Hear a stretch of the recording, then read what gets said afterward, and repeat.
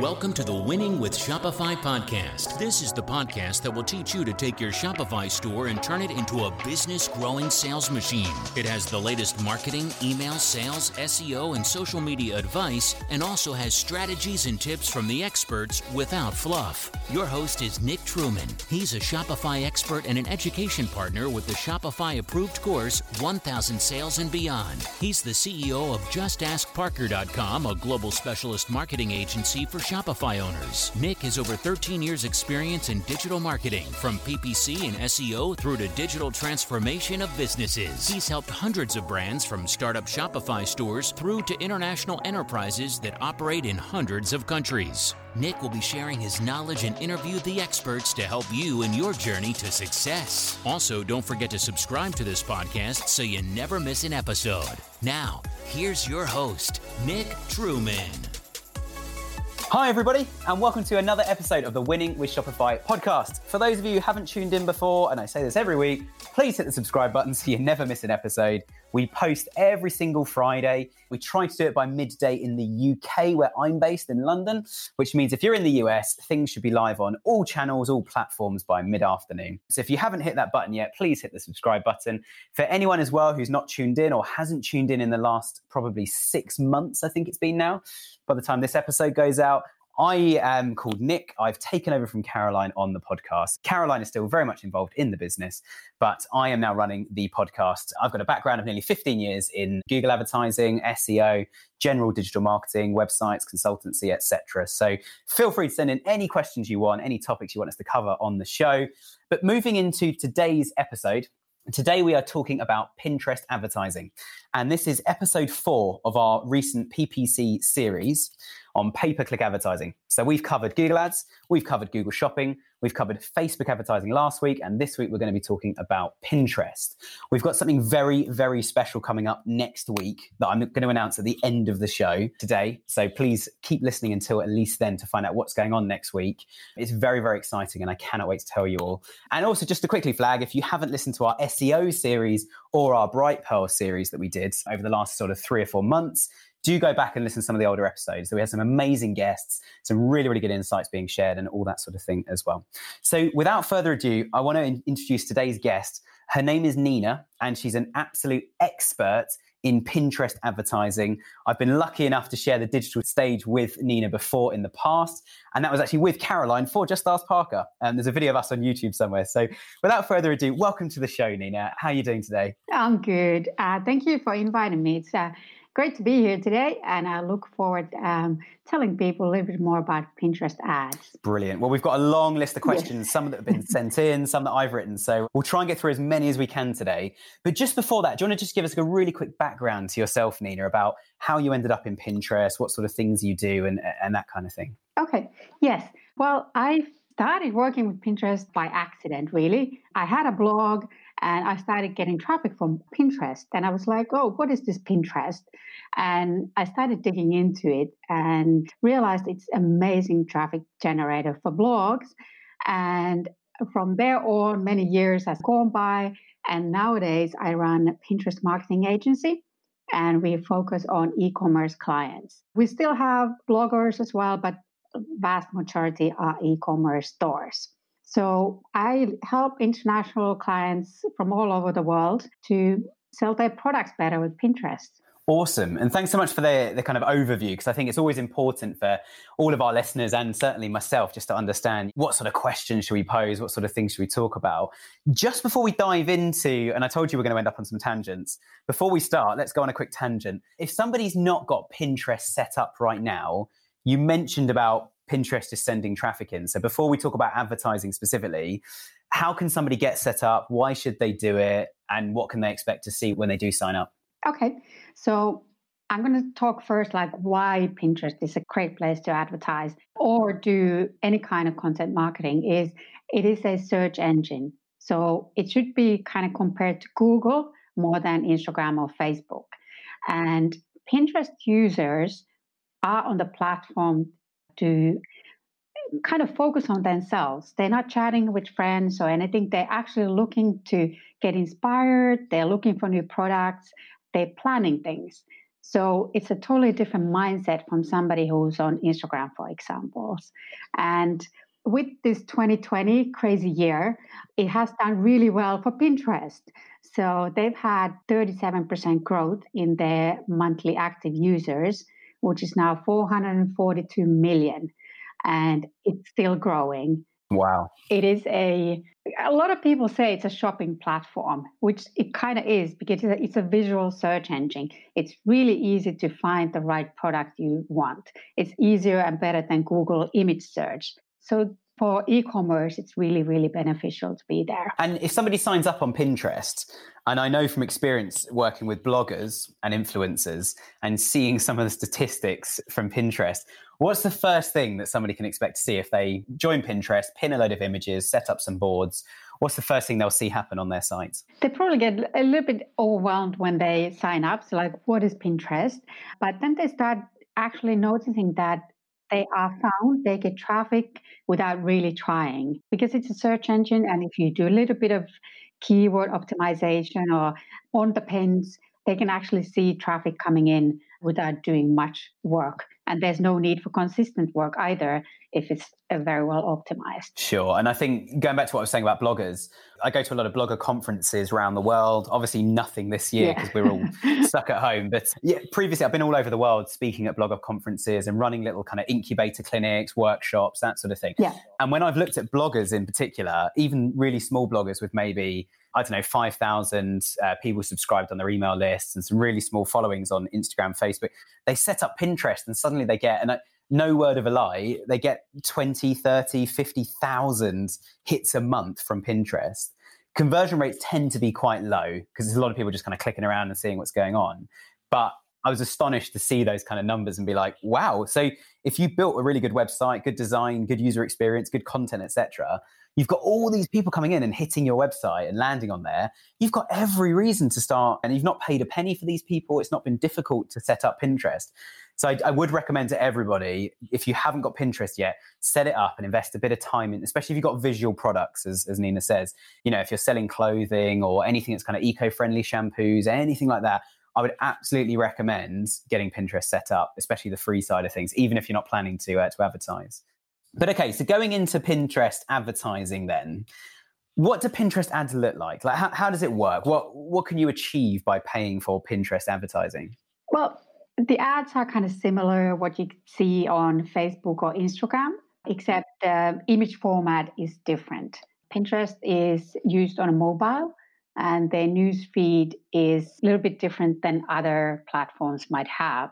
So it's really important to have tall pins or tall images or tall videos on Pinterest. And that's actually something that a lot of people make a mistake. They just copy their horizontal Facebook image into Pinterest and start advertising, and they probably are not getting anything out of it.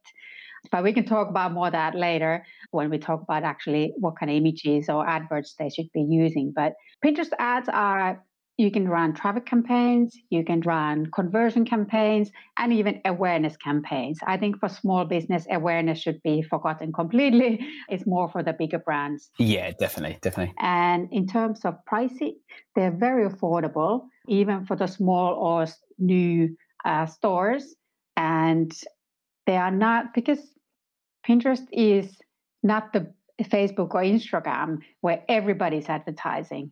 Pinterest, you might actually do much, much better on Pinterest versus other platforms, purely because you have less competition and you don't have to pay as much for each click or each conversion. Sure. And I think that's a really valuable point as well to make. And it's quite similar still with YouTube advertising, where there's, as you say, there's not much competition. So when it comes to advertising, and we'll come on to this a bit more later, but with advertising, it's pound for pound or dollar for dollar, isn't it? I've spent $5 on my ads. Have I made at least $10 back because I've got a 50% margin on my products? So anything less than double is a loss. So the less people that are advertising, the less competitive it is. Therefore, the cheaper it is generally to get in front of a customer, because most of it's based on an auction. So yeah, I think absolutely a really interesting channel to look at. Hence why I wanted to get you on the show. And I'm just going to pick up on something you mentioned. This was going to be my next question. And you've already covered kind of half of it. But I think let's dig a bit deeper in terms of building kind of e-commerce revenue versus brand awareness. You mentioned I'm very much in the same sort of place of unless you've got a really strong brand, or you're a very well-known brand and you're becoming quite a big brand, you've got a good percentage of your industry now, I certainly think brand awareness is best parked for the time being. So therefore, what kind of ads can you use, and how would you approach a campaign on Pinterest then to actually drive some revenue, to acquire some new customers, to get some sales through the door? What's the best approach in your experience to it? I know it's not a simple answer, but what's the best approach to get started, or to at least test and see if it might work? Well, the easiest is probably creating a campaign, conversion campaign or traffic campaign. They might be slightly cheaper on the per click, but conversion campaign, Pinterest will look for people who would most likely convert on your website as well. And creating two campaigns. One is for just raising awareness. It's not an awareness campaign, but raising awareness about your brand and product. And then creating another campaign that retargets those that actually visited your store with the first campaign. It takes usually a lot of steps. I think it's 7 or something before somebody goes from never hearing a brand to when they're ready to purchase. So it's quite a long journey sometimes. And one ad probably will not convert a lot of people. So you will need to think about how you can also retarget those that actually saw you before or visited your website, because they're a little bit warmer than somebody who's never seen you before. Sure. And I think, one of the big questions then is a conversion campaign. In my experience, on any channel, Pinterest, Facebook, Google, etc., anything where you can tell the system to focus on conversions for me is going to be better than any other campaign. I mean, sometimes, for example, with Google, you have to get a bit of traction first, don't you? I think you have to have 20 conversions or something in a 30-day window for Google Ads to then decide this is a conversion, and have enough data for Google Ads to go, right, we can find more people who want to convert now, because it uses that data. But I think certainly starting off with something like a conversion campaign, probably not too dissimilar to actually looking at something like a lookalike audience, is it? Because it'll look for those conversions and find more customers like those people who engage with those kind of adverts. So I think, would you say that's probably the strongest place to start with Pinterest? It's one option. And yes, lookalike audiences can be used as well. And if there's already some kind of organic traffic coming from Pinterest, you can create those lookalike audience from those as well. So the sooner you get your business account on Pinterest, put your advertising tags in place, the sooner you can also start using the data of the traffic you already have. And you might be doing well maybe on Instagram and not on Pinterest, but you can still retarget those people on Pinterest as well, making sure that no matter where they go, you will follow with your ad on all platforms they might be using. So that's something to remember as well. It can be used really, really well together with Instagram ads, or Google ads are actually probably even better because they're both search engines. So people are used to doing the same thing and searching for something. So there's a lot of options. And sometimes the best might be even just to create a campaign to grow an email list, not even trying to get that sale yet, but blogging is actually really, really powerful for e-commerce. And maybe the first instance is trying to just to get the email address. That is all. And that works really well as well. Sure. And I've asked everybody over the last kind of few months, I think, on the podcast about attribution. Let's not cover it today, because I think anyone who's listened to the other episodes know that it's, in fact, we had, I think, 2 of our guests huffed when I mentioned attribution. Yeah. But what you've touched on there, I think, is really, really important, which is if somebody's not going to buy your product on the first visit, all hope is not lost. I think, as you say, if you can capture an email address and have a really smart little email sequence. So one email goes out today that says, thanks for subscribing to our newsletter. We'll keep you in the loop. Or we've even done exercises in the past with those email campaigns where for example, we did one where we set up an email campaign that where people signed up or landed on the landing page on the site to sign up. It was with a very famous beautician. So a lady who was well known for looking after her skin and doing makeup tutorials and that sort of stuff. And she had written her top 10 tips to try at home. And we built a sort of email sequence that was 10 weeks long, using each of those tips on one email. So people would subscribe and sign up to this email list to receive each of those 10 emails, one per week sort of thing. And we had so many people signing up. And then we realized around week 6 or 7, because she was mostly using products provided by the brand, because the brand believed they have the best products. She was a big ambassador of this brand, big endorser of their products. by week 6, week 7, people were starting to buy stuff anyway. Yeah. And then the next email sequence that kicked in said, why don't you subscribe to get this same product every week, especially a certain type of skincare, moisturizer, that sort of thing, something you're going to use quite a lot. And so I think Pinterest is a really interesting way, which we didn't use at the time, but it was a really interesting way of actually another channel we could have used to drive people to that landing page and actually do a bit more of a nurture campaign than just, which is what a lot of brands try and do, is, make millions probably too quickly. Yeah. Without sort of getting a few customers in, understanding what they're about, learning what they like and don't like, and then sort of adapt the product range, adapt the website, adapt the process, adapt the channels before you really sort of work out what works. Because the danger is you don't want to hit every customer in your industry, every potential customer in your industry too early when you're not ready and all of them dislike you. Well, the business is doomed to fail now. So I think sometimes actually starting small and growing is a better strategy than some of the bigger brands have when they launch a new brand where they've got lots of money and experience behind them. Yeah. So I think definitely doing some nurture campaigns and that sort of thing I think is really, really key. We touched on it already, and it's a question we get a lot about all channels, all websites, all advertising. What makes a good advert, and then what makes an advert bad, in your opinion? Like, what are some of the things that people need to include, certainly in a Pinterest ad, to make it effective, and some of the things they should probably avoid? So yes, talking about what is a good advert or bad advert Pinterest, I've seen one of the easiest way to make or break on Pinterest ad is using the right image format. So Pinterest newsfeed really requires a tall image or tall video. If you use horizontal videos or images, they're kind of lost. They're too small in the feed. And anybody who's thinking about using Pinterest ads, they should actually browse Pinterest for a while and have a look what kind of images they are and how they are formatted. And it will really, I guarantee, the format will make or break your campaign for sure. Sorry, just to interject quickly, just to make a sort of similar comparison, is we so often recommend a channel to a client, like, I don't know, Google advertising, Facebook ads, and then if their first reaction is something like, oh, do people even click on those? Yeah. Then instantly we know, right, we need to educate them on the sizing, what to put in them, what to not. Yeah. Especially on Facebook. I mean, they've just changed the rules on Facebook, or they've announced they're changing the rules about text over images. Yeah. So Facebook for a long time said, no, text needs to be in the status, and then the image goes underneath, and the image just needs to be a picture, no text in the image, please, or very, very little. You can put the word sale in the corner and that's about it, or the logo or something. But yeah, I think, as you say, I think if people are trying to use Pinterest to farm lots and lots of new customers and money, but have never used it, I think you're absolutely right. It's very different to the other channels. But equally, like the numbers you shared earlier, it's nearly 500 million people, 500 million users on there now, active users. So I think absolutely a channel to try. But I just wanted to make that comparison quickly before we move on. Yeah, it happens quite a lot because we're used to having an image and then text, either before or after the image on Facebook and Instagram. In Pinterest ads, they're one-click ad, so the user will never see the text that you might add it with the pin on the description. They will never see it. So your kind of call to actions and customer reviews, whatnot you have on the image actually has to be on the image, or otherwise it will not be seen by the user. So that is something a lot of people also miss. So they use the pin description for their kind of calls to actions and all that, but that's never seen by the user. Yeah, and I think especially with Facebook is classic for this.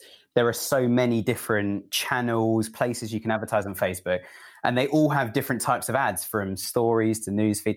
And it's the same on Pinterest. There's a few different options you can go for, but Pinterest as itself is completely different to all the other channels.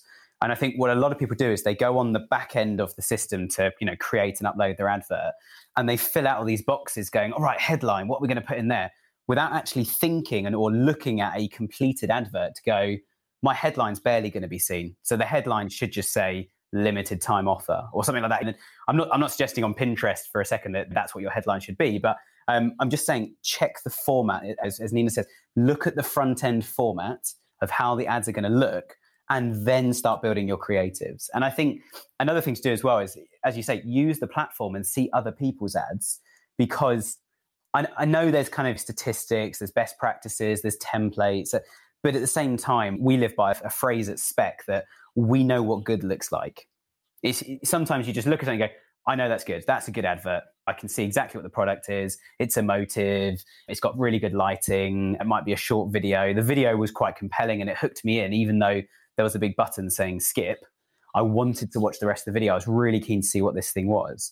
I actually had it recently with a product on, I can't remember if it was on Pinterest or Instagram, actually. I've been using both quite a lot. But I remember I saw this video, and I don't normally have my headphones on. I normally actually use these channels on mute, so I don't hear any audio from a video. But I had them in and the video started, and there's somebody saying like, oh, don't you hate it when you get in the car, you start driving and you realize you've not plugged your phone in. So it's not charging and Apple CarPlay isn't enabled. So you have to pull over, plug it in, wait for it to load, and then click on Waze and set your route. Well, we've got an adapter that means you can buy a wireless charger. So you drop your phone on the charger and it starts charging. And our adapter makes Apple CarPlay wireless, because lots of cars don't have wireless Apple CarPlay. And this, like I say, I've just ordered the product. It was really annoying because it was the day after their Black Friday sale had finished. I did email them and they said they're going to discount it for me, which is nice. But this video just captured it. It's something every time I get in the car, I have that little bit of frustration. But it was really smart. They clearly knew that they probably see me post about the model of car I have or something, to then know that I had this problem. And I think certainly what makes a good and bad advert, I'd always say the one that works, and sometimes it is quite clear. As long as you look at the front end, you have a look at the front and go, that's what it's looking like on the feed to my customers or to potential customers, rather than just filling out the boxes and going, oh, we have to add this massive piece of text here and it can be up to 1,000 characters long. No one's going to see it because it's covered by a read more button. It's those kind of things that I think we really need to avoid with this sort of thing. Yeah. And with kind of any kind of advertising you do, it is really important to test what works. So sometimes not the best looking image actually converts the best. I have one fashion client where the simplest product image of that clothing works the best against all the advertising rules, but it just converts like crazy compared to nice little lifestyle images next to it that don't convert as good as they should. So it's really, really important to test kind of different videos, different images, and really figure out what works for your audience. Yeah, definitely. And I remember, you just reminded me of something that happened to me years ago. So I've worked in Google PPC advertising for 15 years nearly, just under 15 years. And years ago, when I was a lot younger and I was a bit cocky, and I was kind of like, I know everything. And I now know, I think there's that phrase, the more you know you don't know. And I'd written a load of adverts for a client of ours at the time, and I was 17, 18, working at this agency. And I'd written a load of ad copy for their Google ad account. And I'd made a load of spelling mistakes and typos and grammatical errors and things in an advert. And the client saw this on Google. They'd seen one of their own ads and gone, what? We're paying this company and they can't even spell. And quite rightly got on the phone to me very quickly to say, Nick, what are you doing? Like, please don't make typos and spelling mistakes. And I was there going, okay, this is a bit of a funny one because I don't disagree with you and we should definitely correct them. I'm looking in the stats and the ones with the typos, they've got better conversion rates than anything by a mile. And we worked out about 80% of their sales had come through this one advert with a spelling mistake, with lots of spelling mistakes. The grammar was all wrong. And I think I put in capital letters the first 2 letters of a word as well, and the rest in lowercase. Just a complete mess. And I sort of said to the client, like, well, I'm nervous now because if we change this and it drops, we've got a much bigger problem than your ad doesn't look very nice. And so I think, like I said earlier, the best advert is the one that works. I'm not saying for a second you should put typos and things in. We did correct them, but what we did actually is we corrected them in a new advert. And then we only put 20 or 30% of spend into the new one until we were happy it was going to be as good, because we were talking about 80% of their revenue from this advert. So it was, we needed to make sure it was done properly. But yeah, I hear what you're saying. And I think it's interesting to hear that such a plain advert of just a white background product image works so well. But also something we talk about a lot on the podcast, and almost every Shopify store that's got any success that I've had on has said the same thing. If you get your products right, and you get your offering really, really good and really understand what it is that your customers love about you, and then you grow around those things that they love about you, you're going to see success, aren't you? So I imagine that product image, yes, on one hand, you could say it's just a product and a white background. On the other hand, it could be decades of product development and getting the lighting just right in the studio where this shot was taken, or getting the product to look and work in just the absolute perfect way, getting the right pricing, all that sort of stuff. So there's a lot more science behind it. But yeah, I think, as you say, test. If you don't know yet, you've got to invest some money to find out what does and doesn't work. That is inevitable. That needs to happen either way, doesn't it? Yes, it does. And it doesn't mean that you need to have ad budget for thousands each month.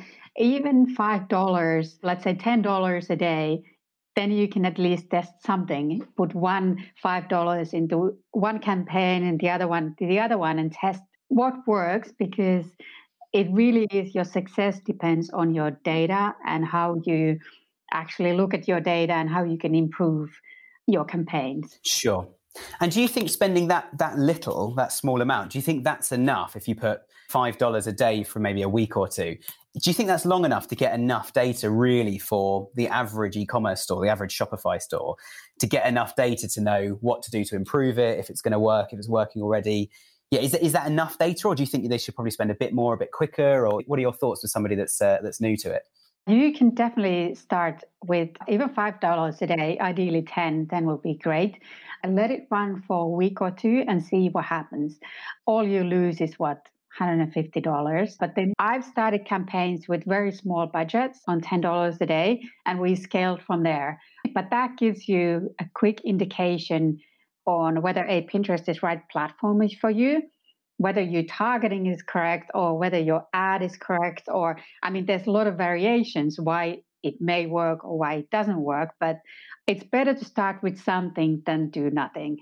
If you think Pinterest is the place where your users are, you might as well test how you can make it work for you. Sure. And I guess you could always start following some competitor Pinterest accounts, couldn't you? Yes. We were fortunate enough to set up the Kate Spade New York UK account many years ago on Pinterest. And that's when Pinterest was really, really new and it was all a bit unheard of.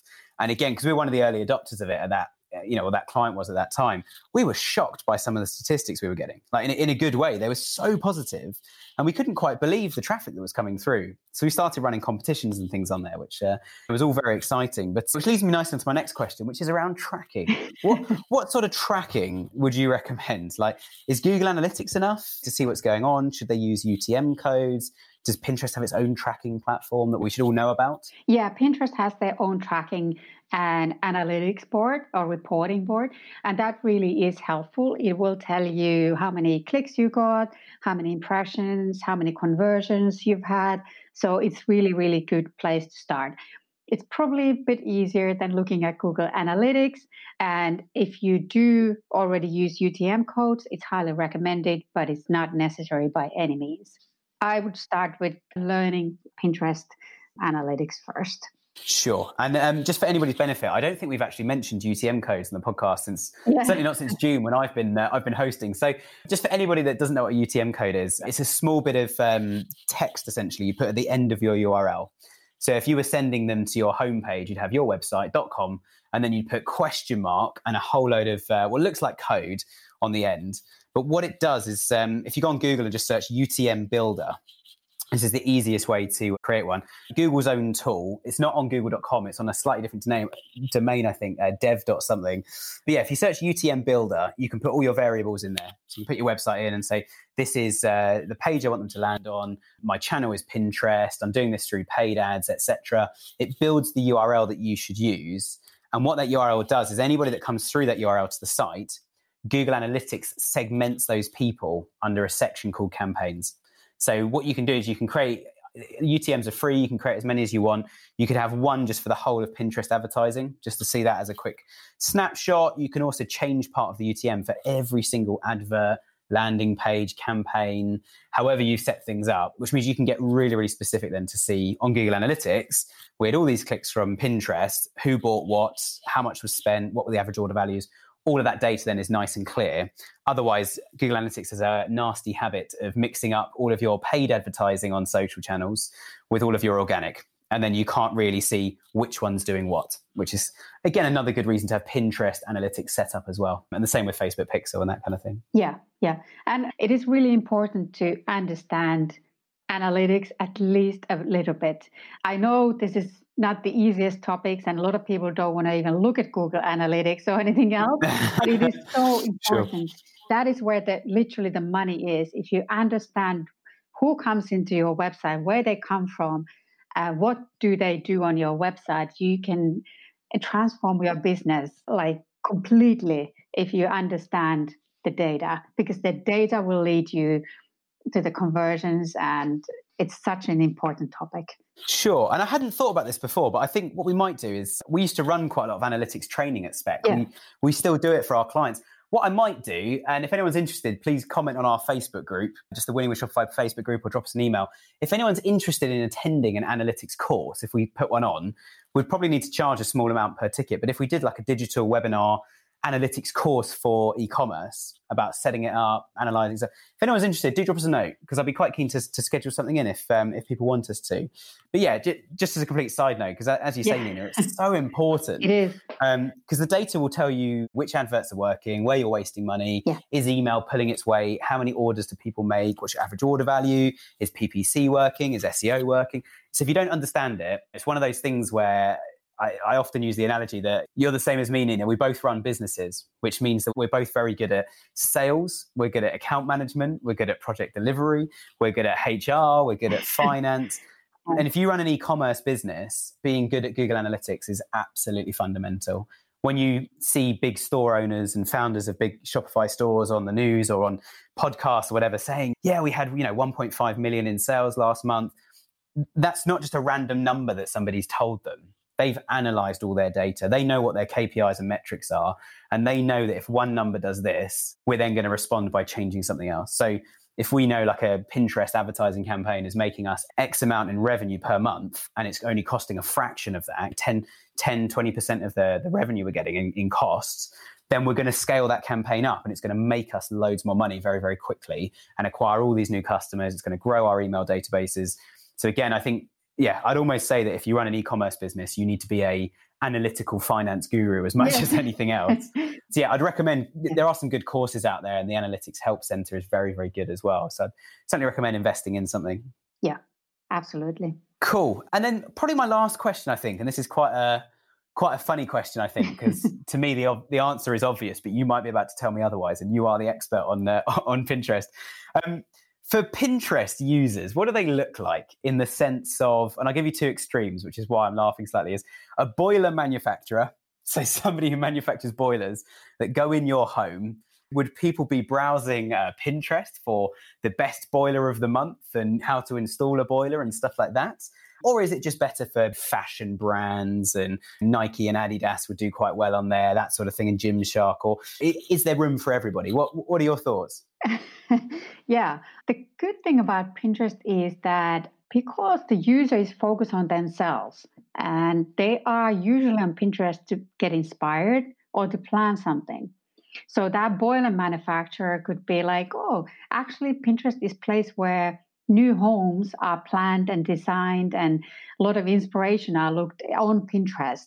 So maybe that is, in fact, the right place to be, because those people are in the mindset of they are actively looking to do something in their home, and a boiler might be a crucial part of the picture. So I would definitely test that.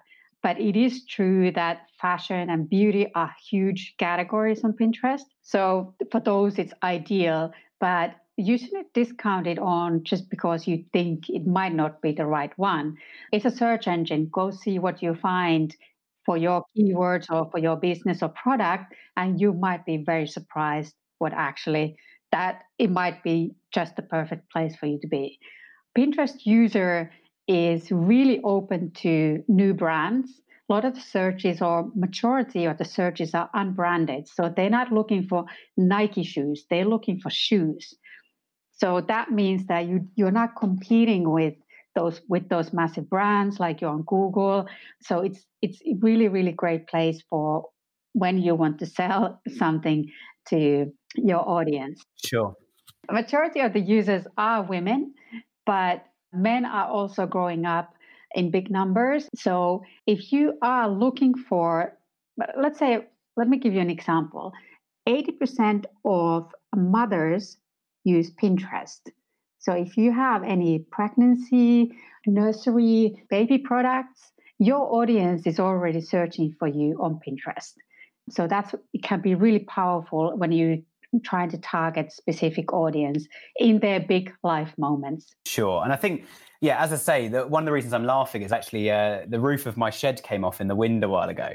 And it was on Pinterest. I watched a quick video, which was about 30 or 60 seconds long, about how to just put new felt roofing on a shed roof. Yeah. And it was brilliant. I was just like, well, that's done, isn't it? And I remember trying to find my logins to Pinterest just so I could log in and click the like button so they can pin it, because I thought it was such a good demonstration. But hence why I was laughing slightly is actually there are so many. It's the same as on any platform, as you say. Do a quick search, see if people are advertising on there already. And I think certainly a good way to go on that side of things. Yeah. So finally, just before we all disappear, you mentioned earlier something which to me sounded like absolutely brilliant for anyone who's listening to this podcast and thinking, oh, this sounds amazing. I need to try Pinterest. I don't really know what I'm doing. I want to start. You mentioned earlier when I sort of said, what's the best way for people to get in touch? You mentioned to me before we started recording about a Pinterest course. Do you want to tell us about the course really quickly and what it involves? Yes, I am in the process of building a Pinterest ads course, and that's specifically for e-commerce. So how small e-commerce stores can start running Pinterest ads for themselves. Obviously, my agency might not be the right place for new stores, but the course might be the right way to get it started and give it a go yourself. So I think it will be one of the only e-commerce focused Pinterest ads course. Amazing. And if anyone's interested in that or they want to have a chat with you, what's the best way to get in touch or the best way to find the course? The course can be found on ninakolari.com, and the Pinterest agency is profitablepin.com. Amazing. Well, thank you so much for being on the show today, Nina. It's been great to have you. There's so many good insights. You're welcome. I'm sure people have been making notes in the same way that I have. So thank you so much for being on the show. And without further ado as well, I mentioned earlier that I can finally announce who our big guest is next week. Next week, I've got Shopify themselves coming on the show. It's a very good friend of mine called Tim Sumner who's going to be joining us. We're going to be looking back over a year in the world of Shopify, and talking about Black Friday, Christmas, peak, how things have changed because of lockdown, all that sort of stuff. So please make sure you tune in next week. I'm very, very excited to have him with us. I've interviewed him before at quite a few different events and things, but nothing's ever been recorded. So it's going to be a first for Tim and I in terms of normally we'd have a beer and sit at the side of an event sort of catching up, but super excited to have him next week. Once again, thank you so much, Nina, for joining us today. It's been great to have you with us. And if anybody hasn't already, please hit the subscribe button. As I say, we'll be back next week with Shopify. We're going to do a special episode over Christmas as well that I'm planning at the moment. And then into New Year, we're going to be interviewing store owners. So specific Shopify store owners that are doing great things in the world. And that might be by growing their store. It might be by doing something ethical or something that's going to give back to the world as a result of running their business. So thanks again for listening. We've got probably 2 more shows before the end of the year, 1 more before Christmas. So make sure you tune in next week and we'll be back then.